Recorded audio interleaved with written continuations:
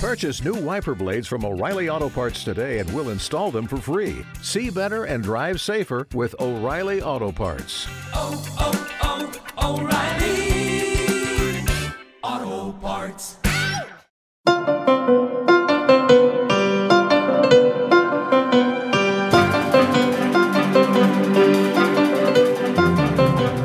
Welcome back to #Sisters-in-Law.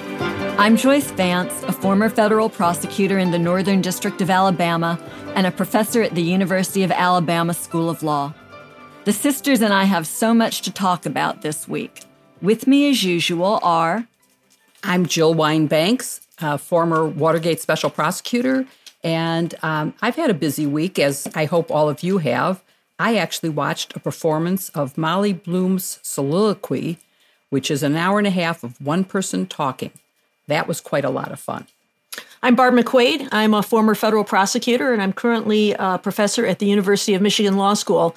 This week we endured an awful lot of snow, and so I took to cross-country skiing, went out just about every day, got a little exercise, and got a little outdoors, so that was enjoyable. I'm Kimberly Atkins, a former civil litigator and now a columnist at the Boston Globe.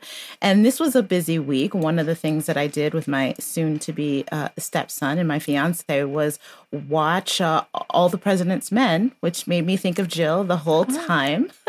And also today, I guest hosted On Point's show on NPR. I'll also be doing it again Monday and Tuesday, so check that out if you can. We'll call it in Heckle. Thank you. We've all had busy weeks. We even had snow in Alabama, so that was something pretty special for us.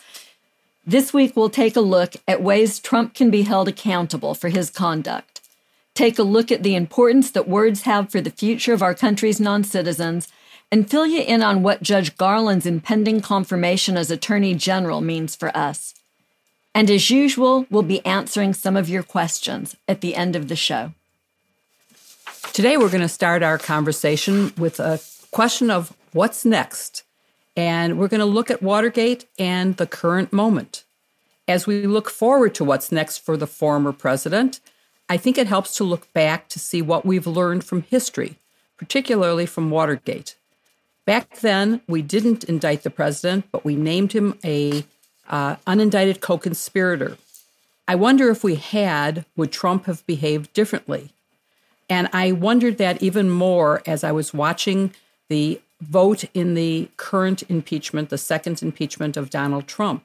When I heard McConnell, minutes after voting to acquit Trump, give what sounded like the House manager's opening and closing combined, it was a powerful indictment of Trump, totally inconsistent with acquittal, and it gave a roadmap for prosecutors and civil litigators to do what he claimed falsely that Congress didn't have jurisdiction to do.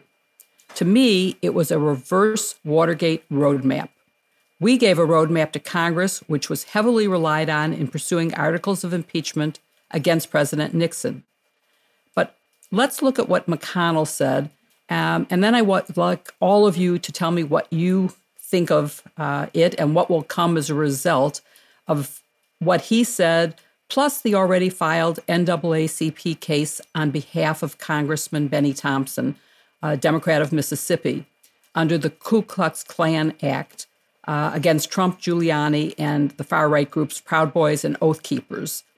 McConnell put out this excuse for voting to acquit because Trump was no longer president. And then he said, while former officials were not eligible for impeachment or conviction, they were, and this is extremely important, he emphasized, they were still liable to be tried and punished in the ordinary tribunals of justice. Put another way, he said, in the language of today, President Trump is still liable for everything he did while he was in office, as an ordinary citizen, unless the statute of limitations has run, still liable for everything he did while in office. He didn't get away with anything yet. So let's start by talking about some of the criminal cases that might face Donald Trump in the wake of the acquittal in the Senate. Barb, do you want to start? Yeah, well, first I want to comment on Mitch McConnell. Talk about, trying to have it both ways. He votes to acquit, And then he says, but of course, President Trump could be responsible criminally or civilly. And to me, what a cop-out. The standard for impeachment is, if anything, certainly no higher than guilt beyond a reasonable doubt, which is the standard in a criminal case. And he said that he was voting as he did because he believed it was unconstitutional to try a president after he has left office. But in that same case, of course, the majority of senators had decided that it was constitutional to proceed. And so under something known as the law of the case, that matter was resolved, and their question was guilt or innocence. And so I thought he really punted on that, but then did a lot of finger wagging to talk about some of these other ways that President Trump could be held accountable by other people, just not by me. So there's that.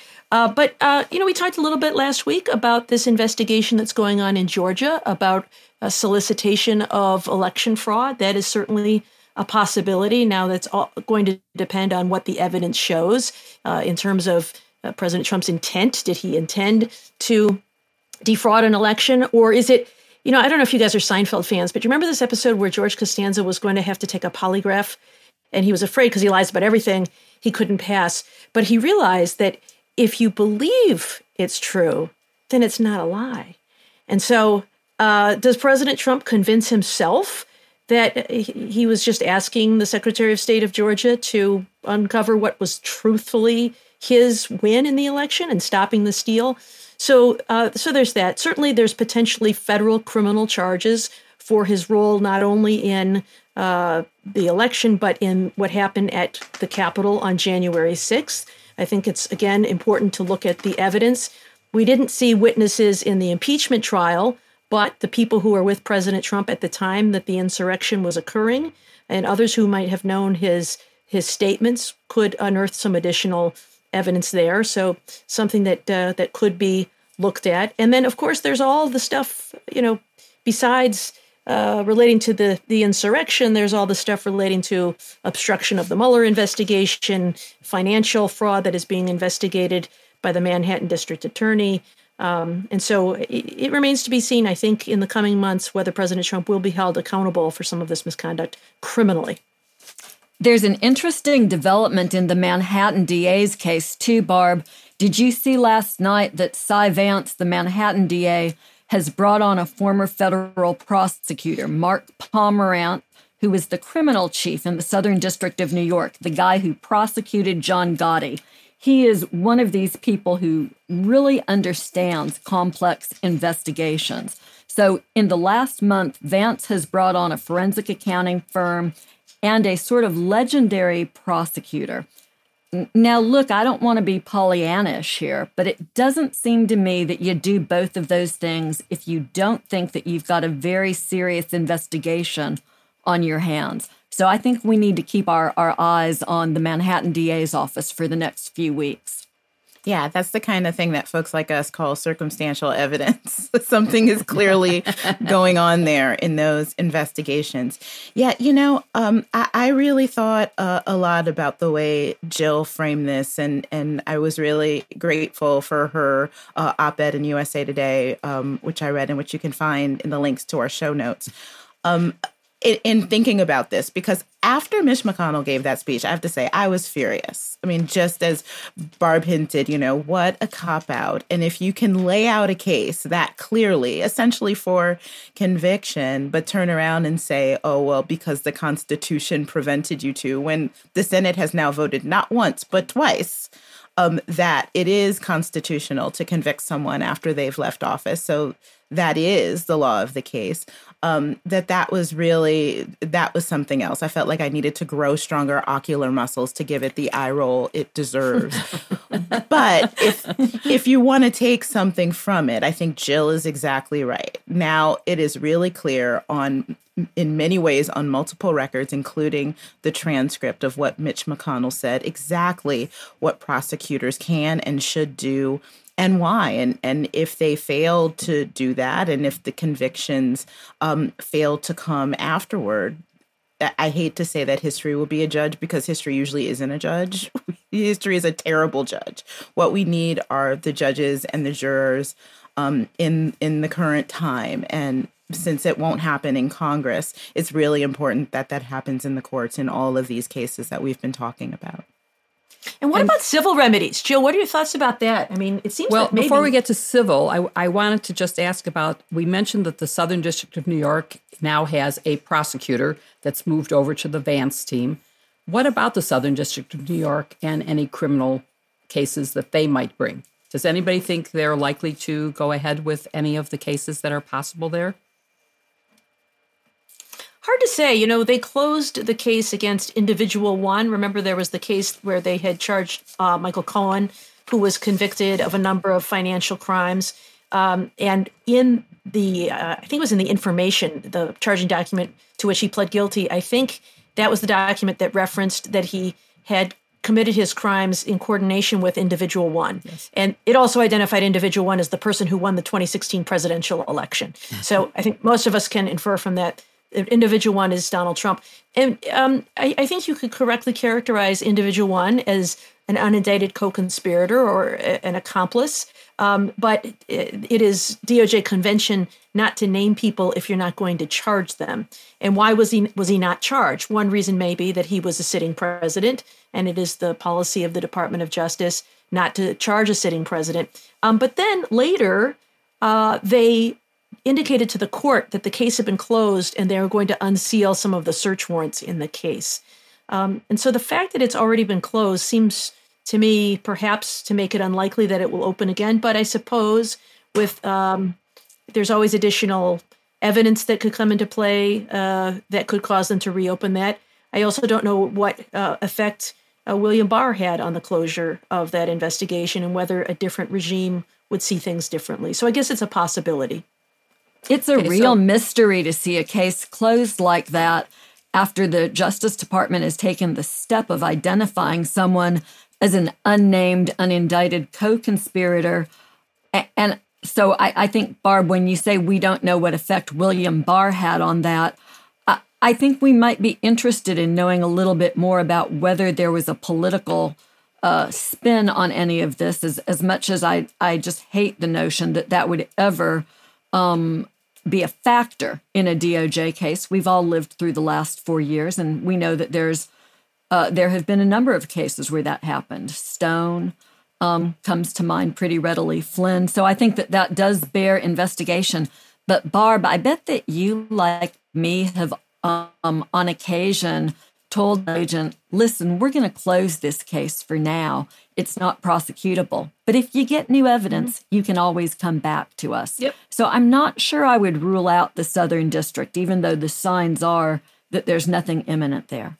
And I'm with Joyce. I think it's still a possibility. But before we run out of time, I do want to go on to some of the civil liabilities that face Donald Trump. There is one case that's already been filed by the NAACP, charging him with civil liability for interfering in the government's operations. And there are several other possible cases. I would say, for example, there's possible personal injury and death cases that could be brought against him for his role in inciting the domestic terrorists to do the violence at the Capitol.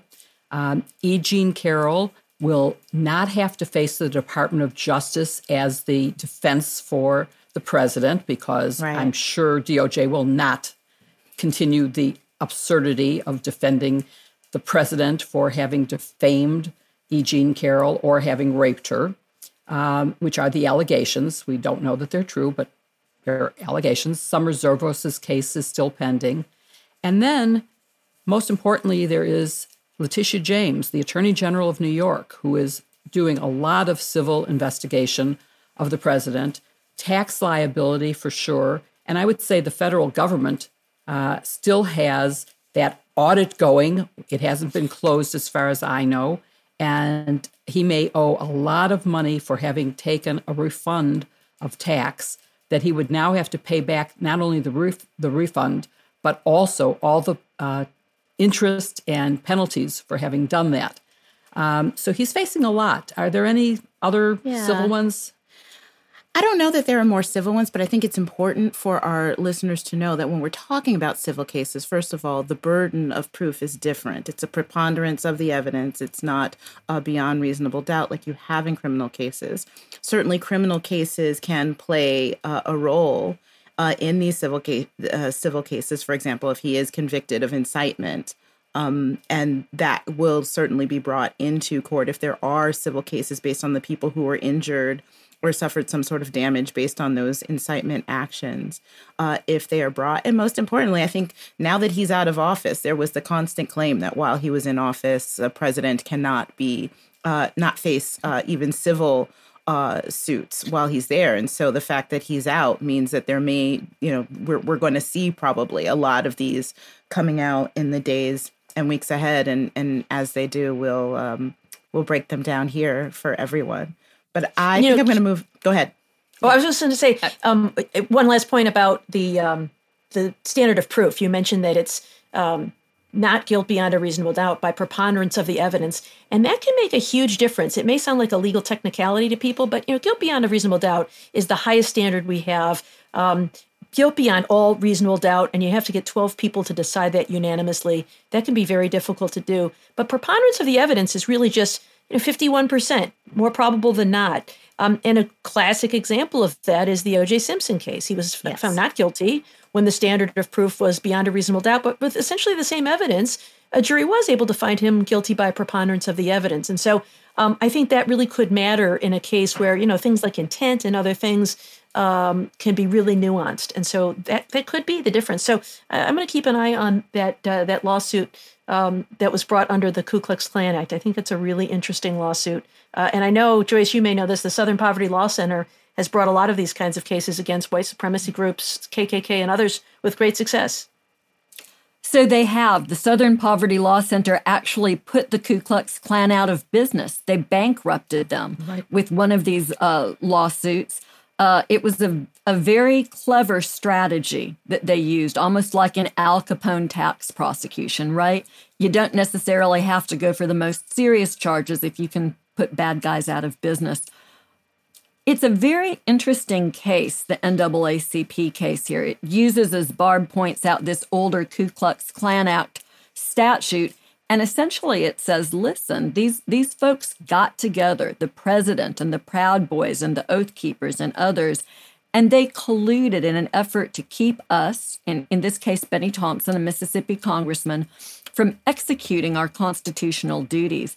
And so this really goes to this notion of the different burdens of proof. But that case is proving collusion between the defendants, essentially that there was a conspiracy to prevent Congress from fulfilling its acts. And that might be easier to prove if you just have to say it's more likely than not that they conspired together than prove it beyond a reasonable doubt.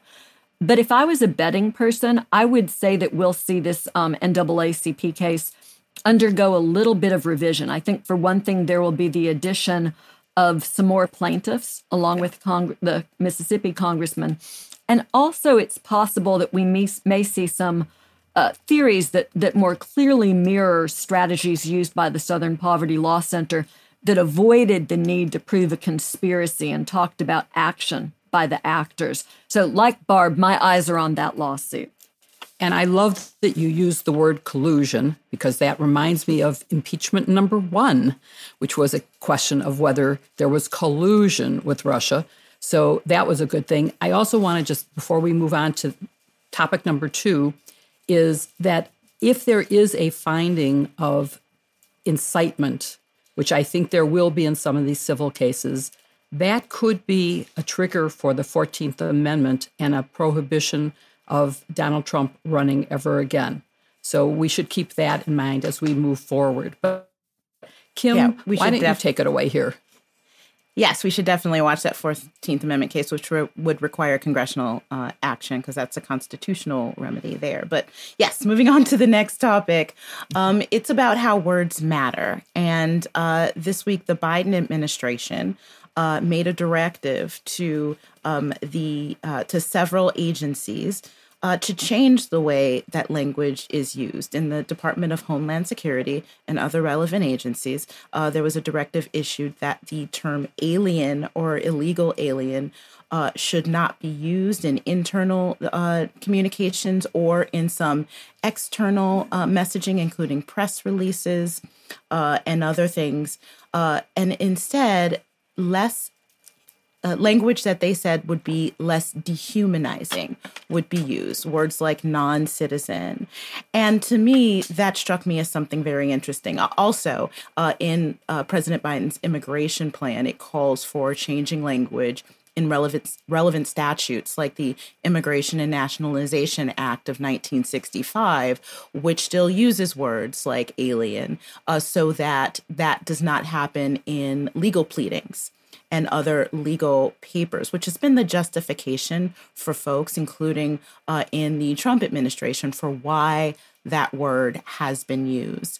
And it harkens back to 2018 when then Attorney General Jeff Sessions issued a directive within the Department of Justice, which required the use of alien and illegal alien in federal pleadings instead of other language like undocumented immigrants.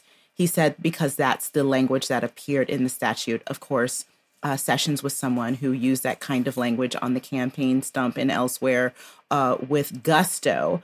I wrote about that a little bit in my column in the Boston Globe that came out today. But to me, this is an important move by the Biden administration. It alone won't eliminate the use of the word alien from the federal government, but it's moving in the right direction. It took until 5 years ago for words like Negro and Oriental to be eradicated from federal statutes. But finally, Congress acted to do that. And that doesn't mean that up until 4 or 5 years ago, people were using that word actively the way they had been using the word alien in the Trump administration. But words indeed matter, especially for people of color like me who have been on the receiving end of words that are meant to dehumanize. That should not be the policy of the federal government, even if you want to be very strong and very forceful in enforcing your immigration laws.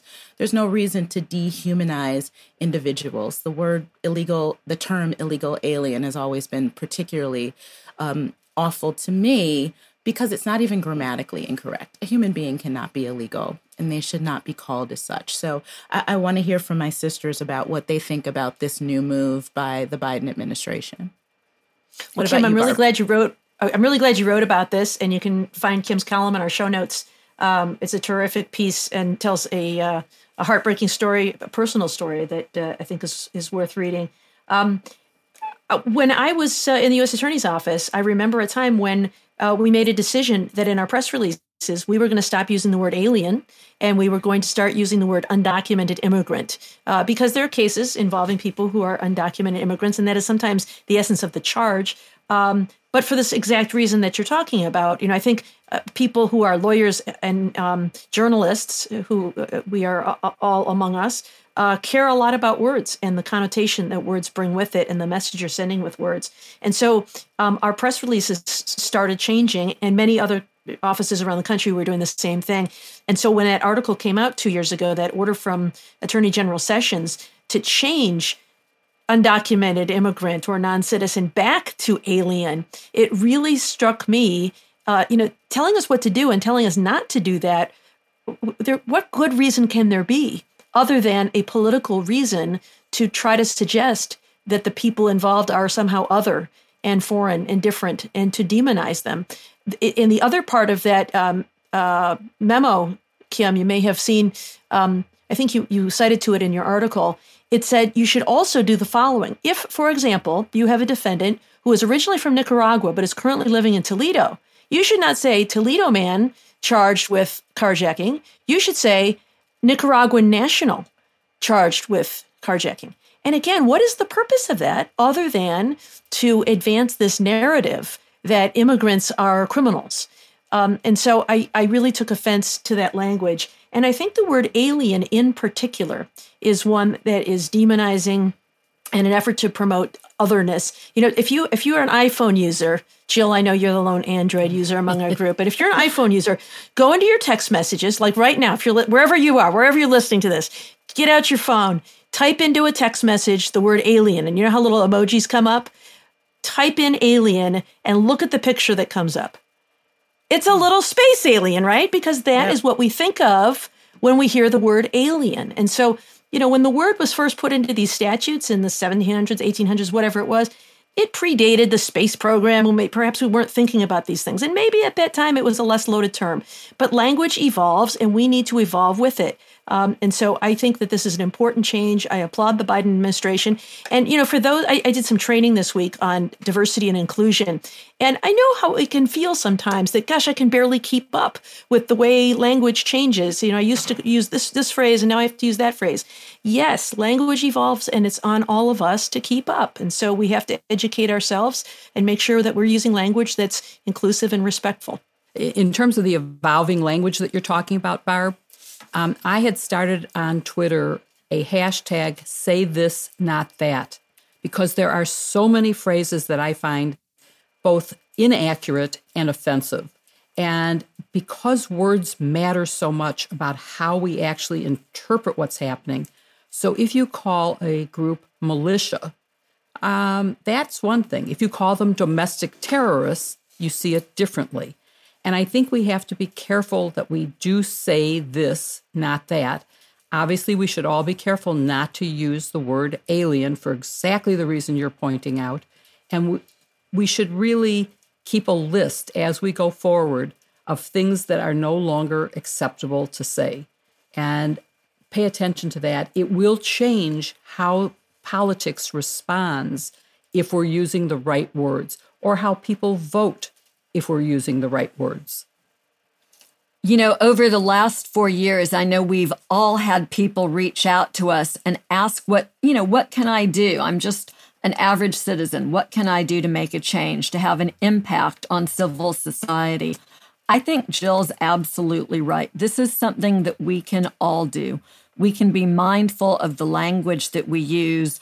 You know, I was especially sensitized, frankly, to what our former Attorney General, my former senator, did in the area of referring to people as illegal. And in 2011, I challenged Alabama's brand new immigration law. We challenged it successfully. It was unconstitutional. But something that has stayed with me is that one of the worst features of that law, in my judgment, was that it prevented children from going to school by the very neat device of forcing the schools to collect information on their parents' immigration status.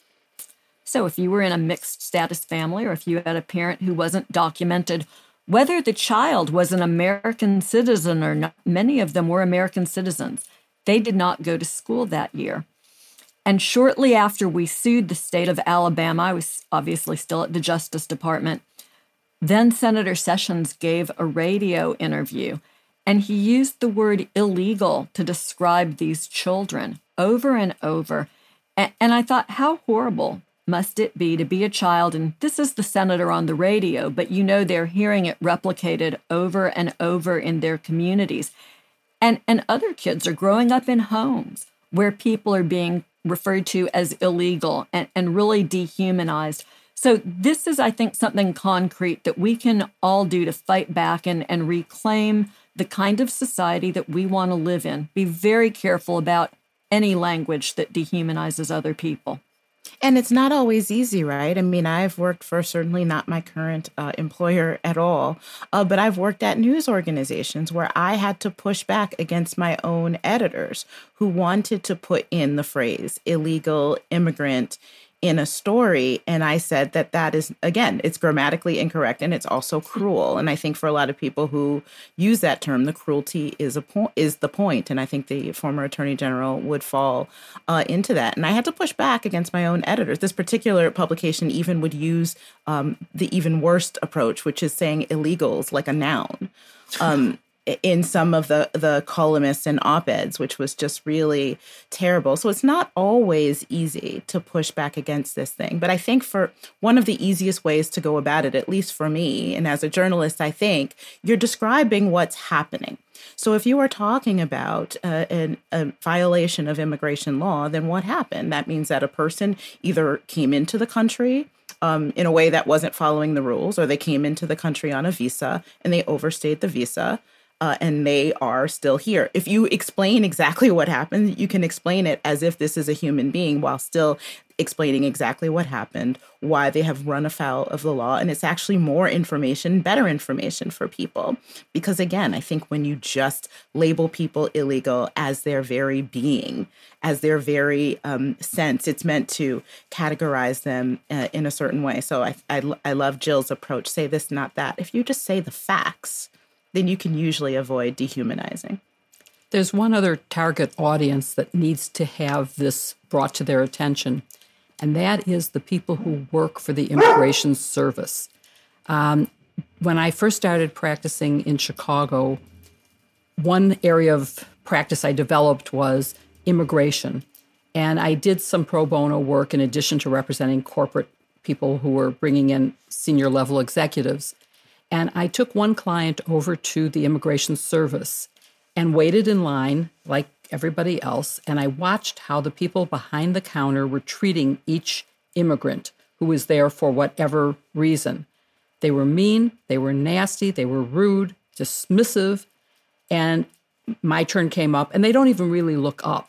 And so they started yelling at me and then looked up and realized that I was a well-dressed white woman. And they changed their entire attitude. And I think that if it was brought to their attention of how mean and cruel and dehumanizing their language and behavior is, that they would treat people better. So I think we need to make everyone aware of this. And I'm so glad your article today was very powerful and very emotionally moving. So I hope everyone will read that. Well, thank you for that, Jill. And I think just what we're seeing happening after some terminology that was used to describe the pandemic, what's happening to people of Asian descent and Asian Americans in this country right now with the attacks that are happening on them show that words really matter a lot. Why don't we move on from there? One of the things I know we all wanted to talk about while there's still time is the upcoming confirmation hearing for Judge Merrick Garland to be the Attorney General of the United States. Joyce, do you have any thoughts about what you expect that Judge Garland will be asked when he faces the Judiciary Committee next week? So I suspect that he'll be grilled. We've come to look forward to these rituals where, much as in Supreme Court confirmation hearings, senators from the opposition party will try to get the nominee to commit to positions or prosecutions, and that nominee will sort of bob and weave as best he or she can to avoid giving any concrete answers.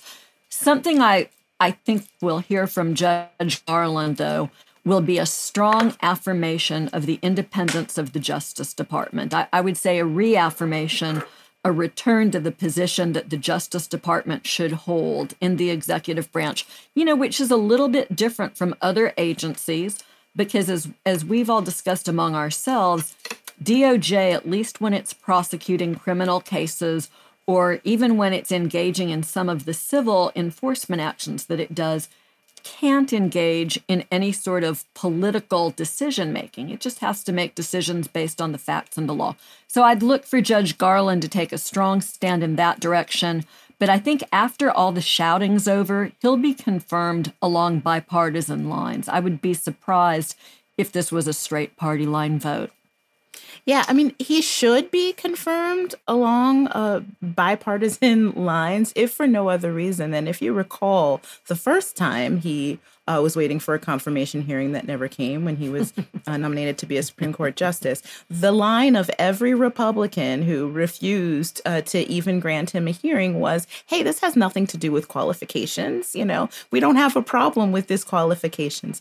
So I think it's almost a matter of, judicial notice, to use another legal term, that he has no problems with his qualifications. I think if Republicans now start trying to pick at that, both the fact that they said that before and that he has been confirmed as a federal judge, would make that very difficult. But I do think that the point that Joyce makes is really important about a Justice Department that should be removed from politics. I think in that vein, we may see not an actual appearance, but you'll be able to feel the presence of former Attorney General Barr, just because it will serve as such a dichotomy from what we just had and the picture of the DOJ and being the top lawyer for the federal government that Judge Garland will likely paint will be one that is unrecognizable if you'd only seen the Justice Department over the past 2 years.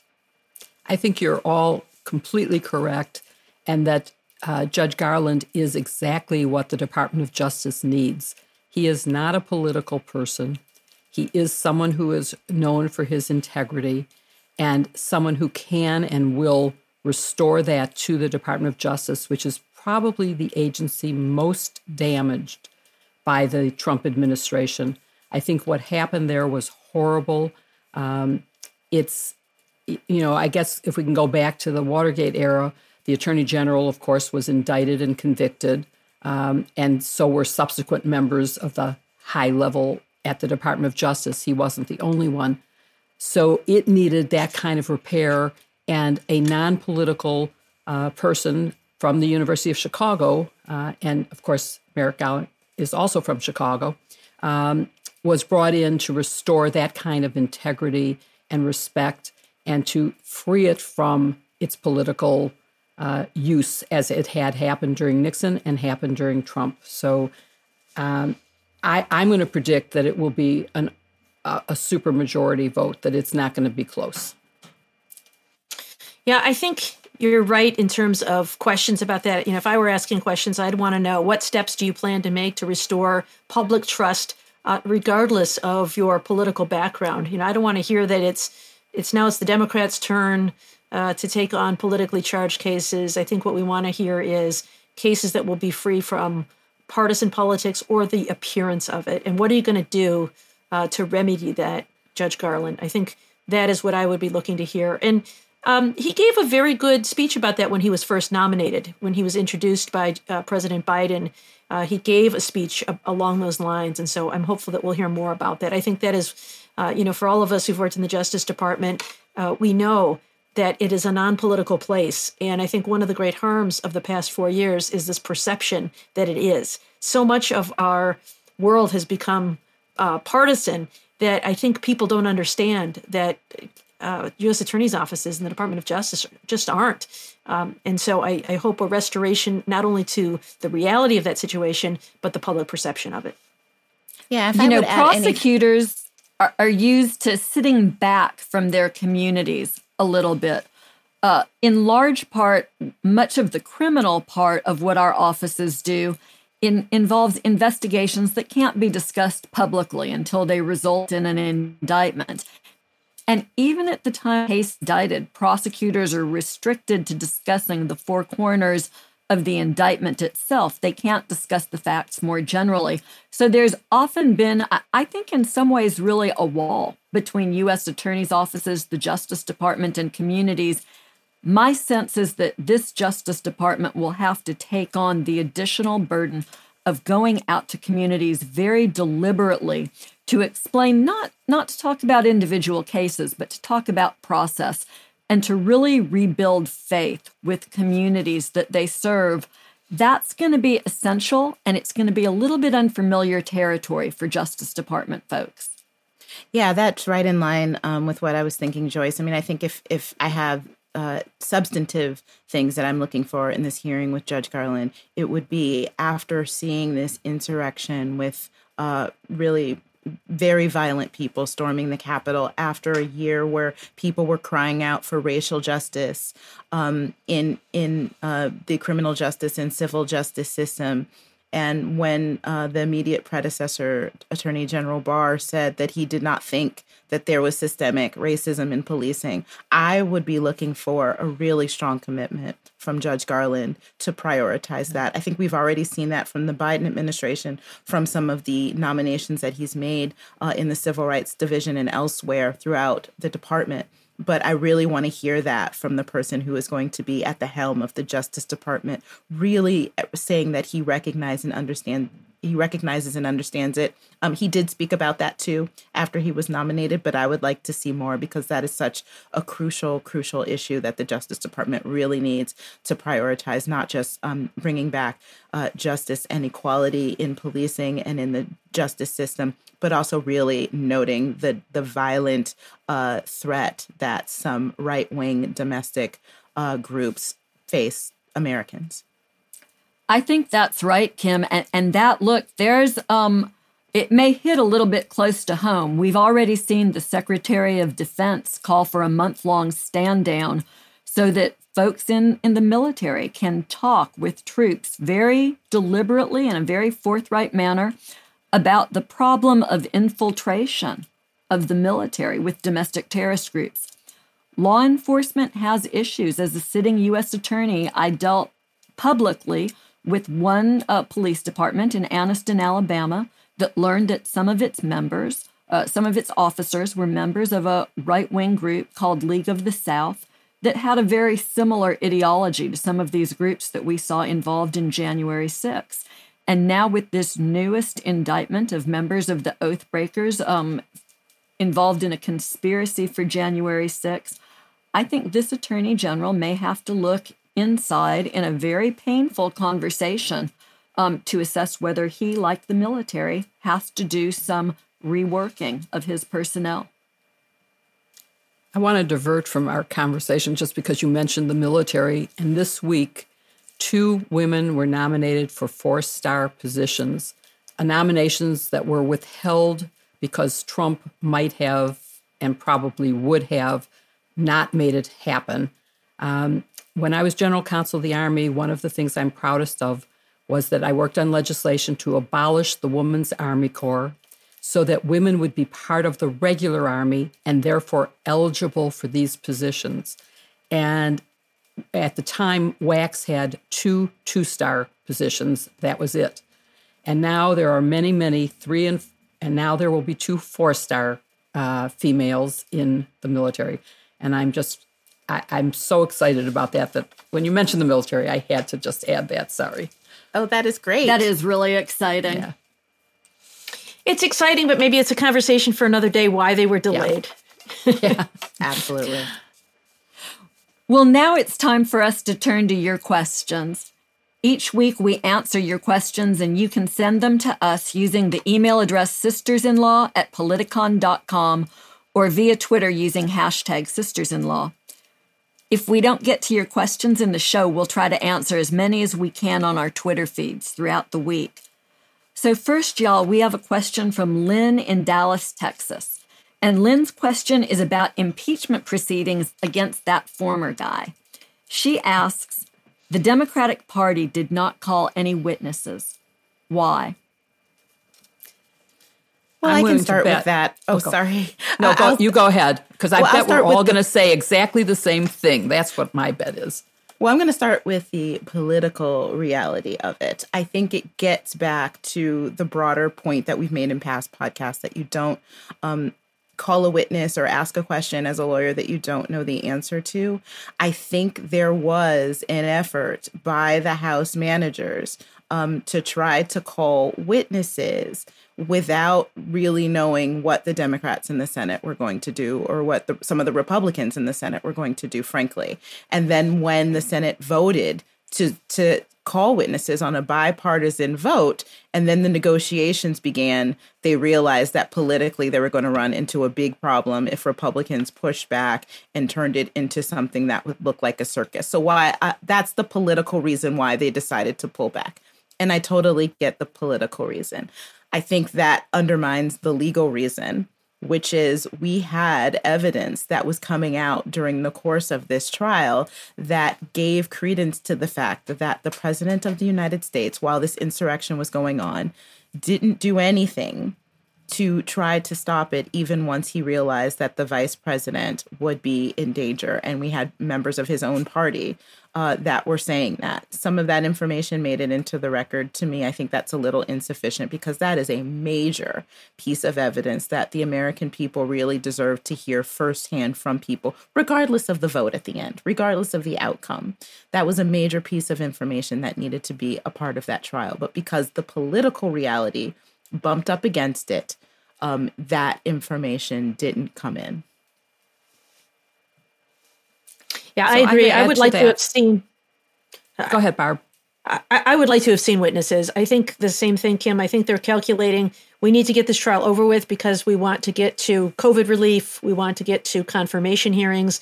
And if we go down this road of witnesses, then the Republicans are going to call witnesses. And, I'm sure much of it was a bluff, but some Republicans putting together, here's my list of 300 witnesses, including Kamala Harris and other people who clearly, had no pertinent information about the situation.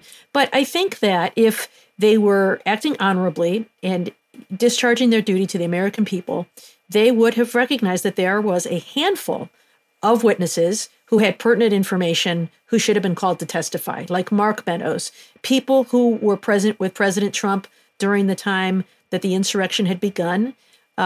We had some testimony that there was an overheard conversation with Kevin McCarthy about what President Trump said. Let's hear from Kevin McCarthy. And there was fear that they wouldn't be friendly witnesses to the Democrats. They might say something that was harmful. I think you take you let the chips fall where they may. This isn't about one side winning or losing. It's about setting a record for history, putting people under oath and asking them what they have to say. And so I think it was a missed opportunity to get a historical record so that we would know what happened there.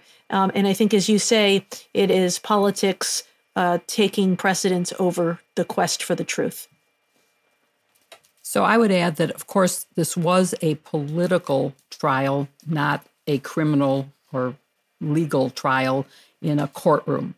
And the rules are very different. And while I agree that I would have loved to have seen more than a handful of witnesses, if I, was being honest in terms of further investigation and further elucidation of the facts for the historical record, there is, as a trial lawyer, one side of me that says if they had done that, it would have delayed the trial for at least, let's say, a week. And a lot of the power and emotion that had come through in what had already gone forward from the prosecution side, from the House managers, would have been forgotten and lost. And I think there is, even though, as you all know, I'm the Pollyanna in this group, I'm always optimistic that people will do the right thing. Even I have to admit, in this case, there was no chance that the vote was ever going to be to convict, that it was just beyond hope.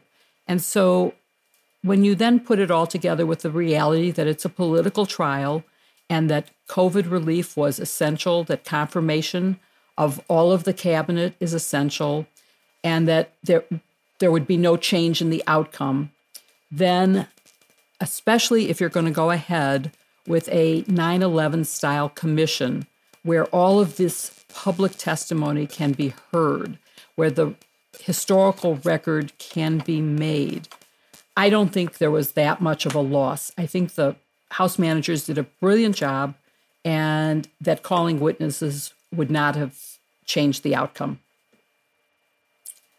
Jill, it's interesting that you raise the notion of a commission. Nancy Pelosi called for having a January 6th commission this week. And that led me to go back and reread the 9/11 commission report.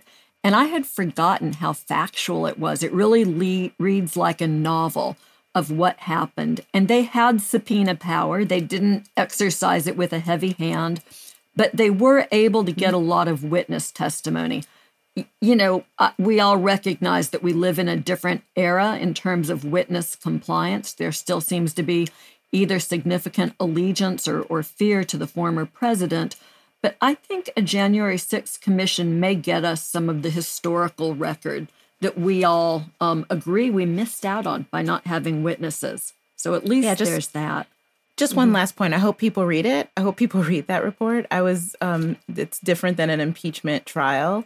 I was really dismayed at how few people read the Mueller report because I thought that was an important document too. So I hope when this 9/11 report comes out that people do pay attention to it.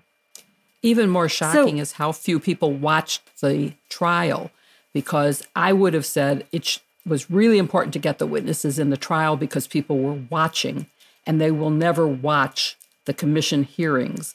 They did watch the Senate Select Committee during Watergate and paid attention to that. If there's some way to get the people to pay attention, that might be really important because no one's going to read it. They need to watch it live. And I'm sorry that they didn't watch the trial live. And that to me means they certainly aren't going to watch the commission live. Even so, I mean, perhaps things can be done to encourage people to watch it. But even so, there were some recommendations from that 9/11 Commission report that have seen its way into law. And so when you have a bipartisan group that is gathering information and making recommendations, then good government says that they will incorporate some of those. And we have many of them from the 9/11 Commission report. So I am hopeful that such a commission would have some real value. Our next question goes a totally different direction.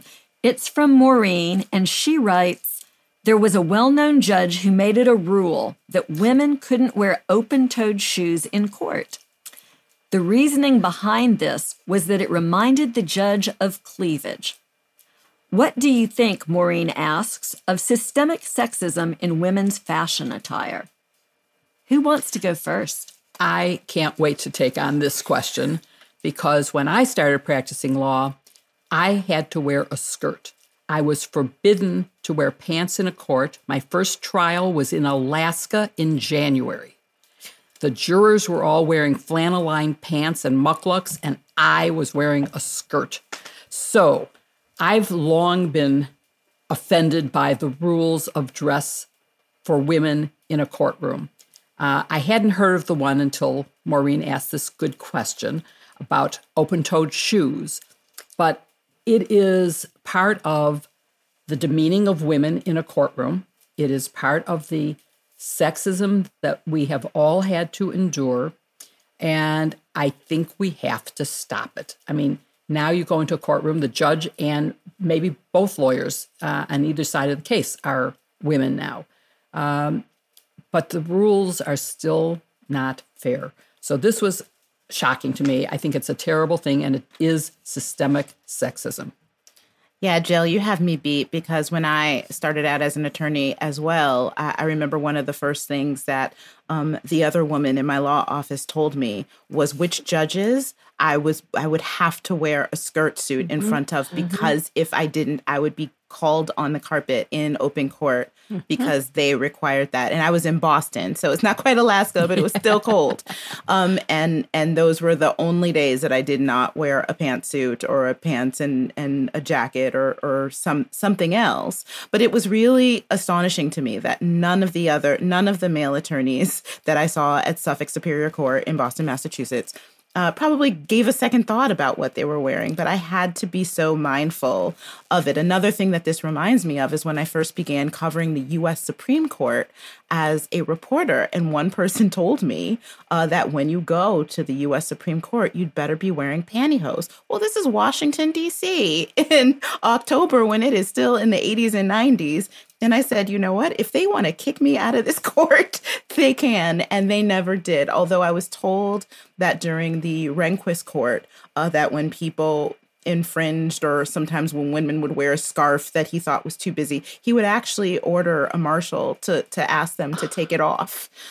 So the sexism has extended throughout the legal system in many ways. I'm sure all four of us have experienced it right down to the way that we dress. Maybe we can put on our website. You think, yeah, you think that these things don't have lingering effects, but they really do. As a young lawyer, I was haunted by a story. I started out in private practice in Washington, D.C. There was at the time a junior woman. I think she was either a senior associate or maybe she had just made partner. And she had been involved in a trial in the Eastern District of Virginia. And she tried the case with one of our senior partners. And in the Eastern District, you get to talk to the jury pretty soon after they return their verdict to get their views on how the trial went. And so they talked to the male partner and they talked about strategy and evidence and what they thought. And when they got to the woman, they said, "We really wondered why you wore the purple blouse on the second day of trial." We talked about that a lot. And she was upset, but she laughed it off. I mean, by the time she told me the story, she told it as a joke. But y'all, it stayed with me. And for years, even after I became a federal prosecutor, I wore a black or a navy blue suit with a white or a blue blouse when I went to court, and a lot of time just in the office, because I didn't want the way I looked to in any way do a disservice to my client. I mean, I understood the unfairness and it was really annoying. Yes. But at the same time, I didn't want to do anything that could damage my client. And then one day I just thought, this is ridiculous. I'm not going to do it anymore. Now, I will say, in response to that, I do think that there is a certain decorum in the courtroom, right, that men and women need to abide. Yeah. Like, I'm not going to wear shorts to the courtroom. I'm not going to wear a tank top to the courtroom. Well, maybe just once. There is a solemnity to it. A person's liberty is at stake. I want to show appropriate respect for that. And so I do dress conservatively. And like Kim and Jill have mentioned, when I first started practicing, I wouldn't wear anything besides a skirt in a suit. But what changed it for me was seeing our governor, Jennifer Granholm, most powerful woman in the state, wear pants all the time. She wore pants to her State of the State address, and it was really eye-opening to me. I took notice, and I thought, wow, she looks great. She looks impressive. She looks professional. She looks like she is respecting the decorum. And if the governor of the state can wear pants, then so can I. And after that, I began wearing pantsuits all the time. And I felt so much more comfortable and so much more powerful. And I have not gone back. But I think it speaks to the importance of women in leadership positions. When we are at the lower end of the organizational chart, we don't want to make waves. And we don't want to do anything that might upset the balance in the courtroom for our client, because we want to think about their interests first. But when you have a woman who is the judge, or who is the U.S. attorney, or who is the governor of your state, they can give license to the rest of us about what we're allowed to do. And so I, to this day, thank Governor Granholm for liberating all women in Michigan to be able to wear pants. I love that story, Barb. That's absolutely wonderful. And it speaks to the power that we all have, right, to help women who are coming up behind us. I think we have time for one more question. So here's one from June in Jerusalem, Israel. And she asks, why aren't the rioters being charged with insurrection? And how does this fact square with Trump's being impeached for inciting insurrection and not other crimes? I can take a quick stab at that. Just because they haven't doesn't mean they won't, number one. I think that most prosecutors would first charge what is sometimes referred to as the low-hanging fruit. That is the lowest charge, where you can get somebody in court and get them out of harm's way. And in fact, acting U.S. Attorney in D.C., Michael Sherwin, has said exactly that he has instructed his prosecutors to continue to investigate seditious conspiracy and see if they have evidence of that. To date, no one has been charged with that. And I know the question was about insurrection. I think the charge that would likely be charged would be seditious conspiracy. We have seen some conspiracy charges, and it's an interesting charge that I really like. I think it has some real attractive attributes to it. They've been charging some of these men in the Oath Keepers and other organizations with conspiracy to obstruct an official proceeding. And that might be a little cleaner. It might be a little easier to prove. If you can simply show that people agreed to obstruct the proceeding where they were going to count the votes, that's enough. And you don't have to show that they were trying to oppose by force the authority of the United States or levy war. And it could be a lot easier. But nonetheless, I imagine that the investigations are continuing. And if through social media and text messages and emails and other things, they can put together that evidence, then we could see those charges yet. Yeah, and I think that's exactly. Go ahead, Kim.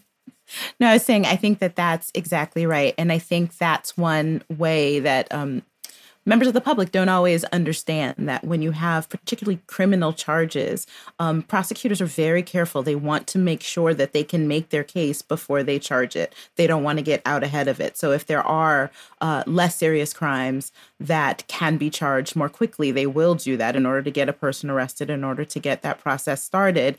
But it may seem like to folks in the public that they're being soft on them, and that's not the case at all. It's really the exact opposite from civil litigation, which I did. And I think it's important as we watch some of these civil cases that we talked about at the top of the show play out. A lot of times we would put everything in the complaint, everything that could possibly fall from the set of facts that we put out, knowing that at some point in time, some of those complaint charges would be dismissed, but you would still have the brunt, the nut of your complaint to move forward on, even if it's not every single charge. So I think that's something that you'll look to happen. So when that starts happening too, and things start being dismissed, you shouldn't get worried, as long as there are some counts that remain in those civil suits. But it's really the opposite approach, depending on what kind of action it is. And something else that happens in criminal cases that doesn't happen in civil is prosecutors are looking for cooperators, people who have the choice of being a defendant or a witness, or who might plead to lesser charges in exchange for cooperating in helping the government make these cases. And I'll sort of go full circle here to where we started, talking about the difficulty of state of mind and proving what was going on in the president's head during the insurrection. You know, to the extent that any of these people may have knowledge about communications between people involved in the insurrection and people in the White House or the president's inner circle, that's what prosecutors are really looking for, either the existence of that communication or the absence of that sort of communication will be very telling in where this is ultimately headed. And I think you probably have all seen that the Proud Boy who was named so frequently in the trial of Donald Trump #2 has now come forward and is probably going to plead guilty and cooperate. And he's also said that one of the heads of the Proud Boys has already been cooperating, that he may have been cooperating all along. So that just strengthens what you're saying and shows why they're starting at the prosecution level where they are. And I think, as Barb said to begin with, don't count it out yet. Well, all of this conversation is obviously to be continued, and we'll be back next Friday to do exactly that, to continue it. But that brings us to the end of today's podcast. Thank you for listening to #Sisters-in-Law with Jill Wine-Banks, Barb McQuaid, Kim Atkins, and me, Joyce Vance. Don't forget to send us your questions by email to sistersinlaw@politicon.com, or you can tweet your questions to us for next week's show using #Sisters-in-Law. You'll also find those links in our show notes. To keep up with us every week, subscribe to #Sisters-in-Law on Apple Podcasts, Spotify, or wherever you listen. And please give us a 5-star review. We love to hear what you think. See you next week with another episode. #Sisters-in-Law. I emailed you a screenshot I took of us. Are you willing to let me tweet that? Can I tweet it? Oh, Sure. I look terrible. I know, so do I. But what do you think? I look bad, but you look good, Joyce, as always. But I'm what do you sure think? it's Can I tweet fine. it? I just emailed it to you.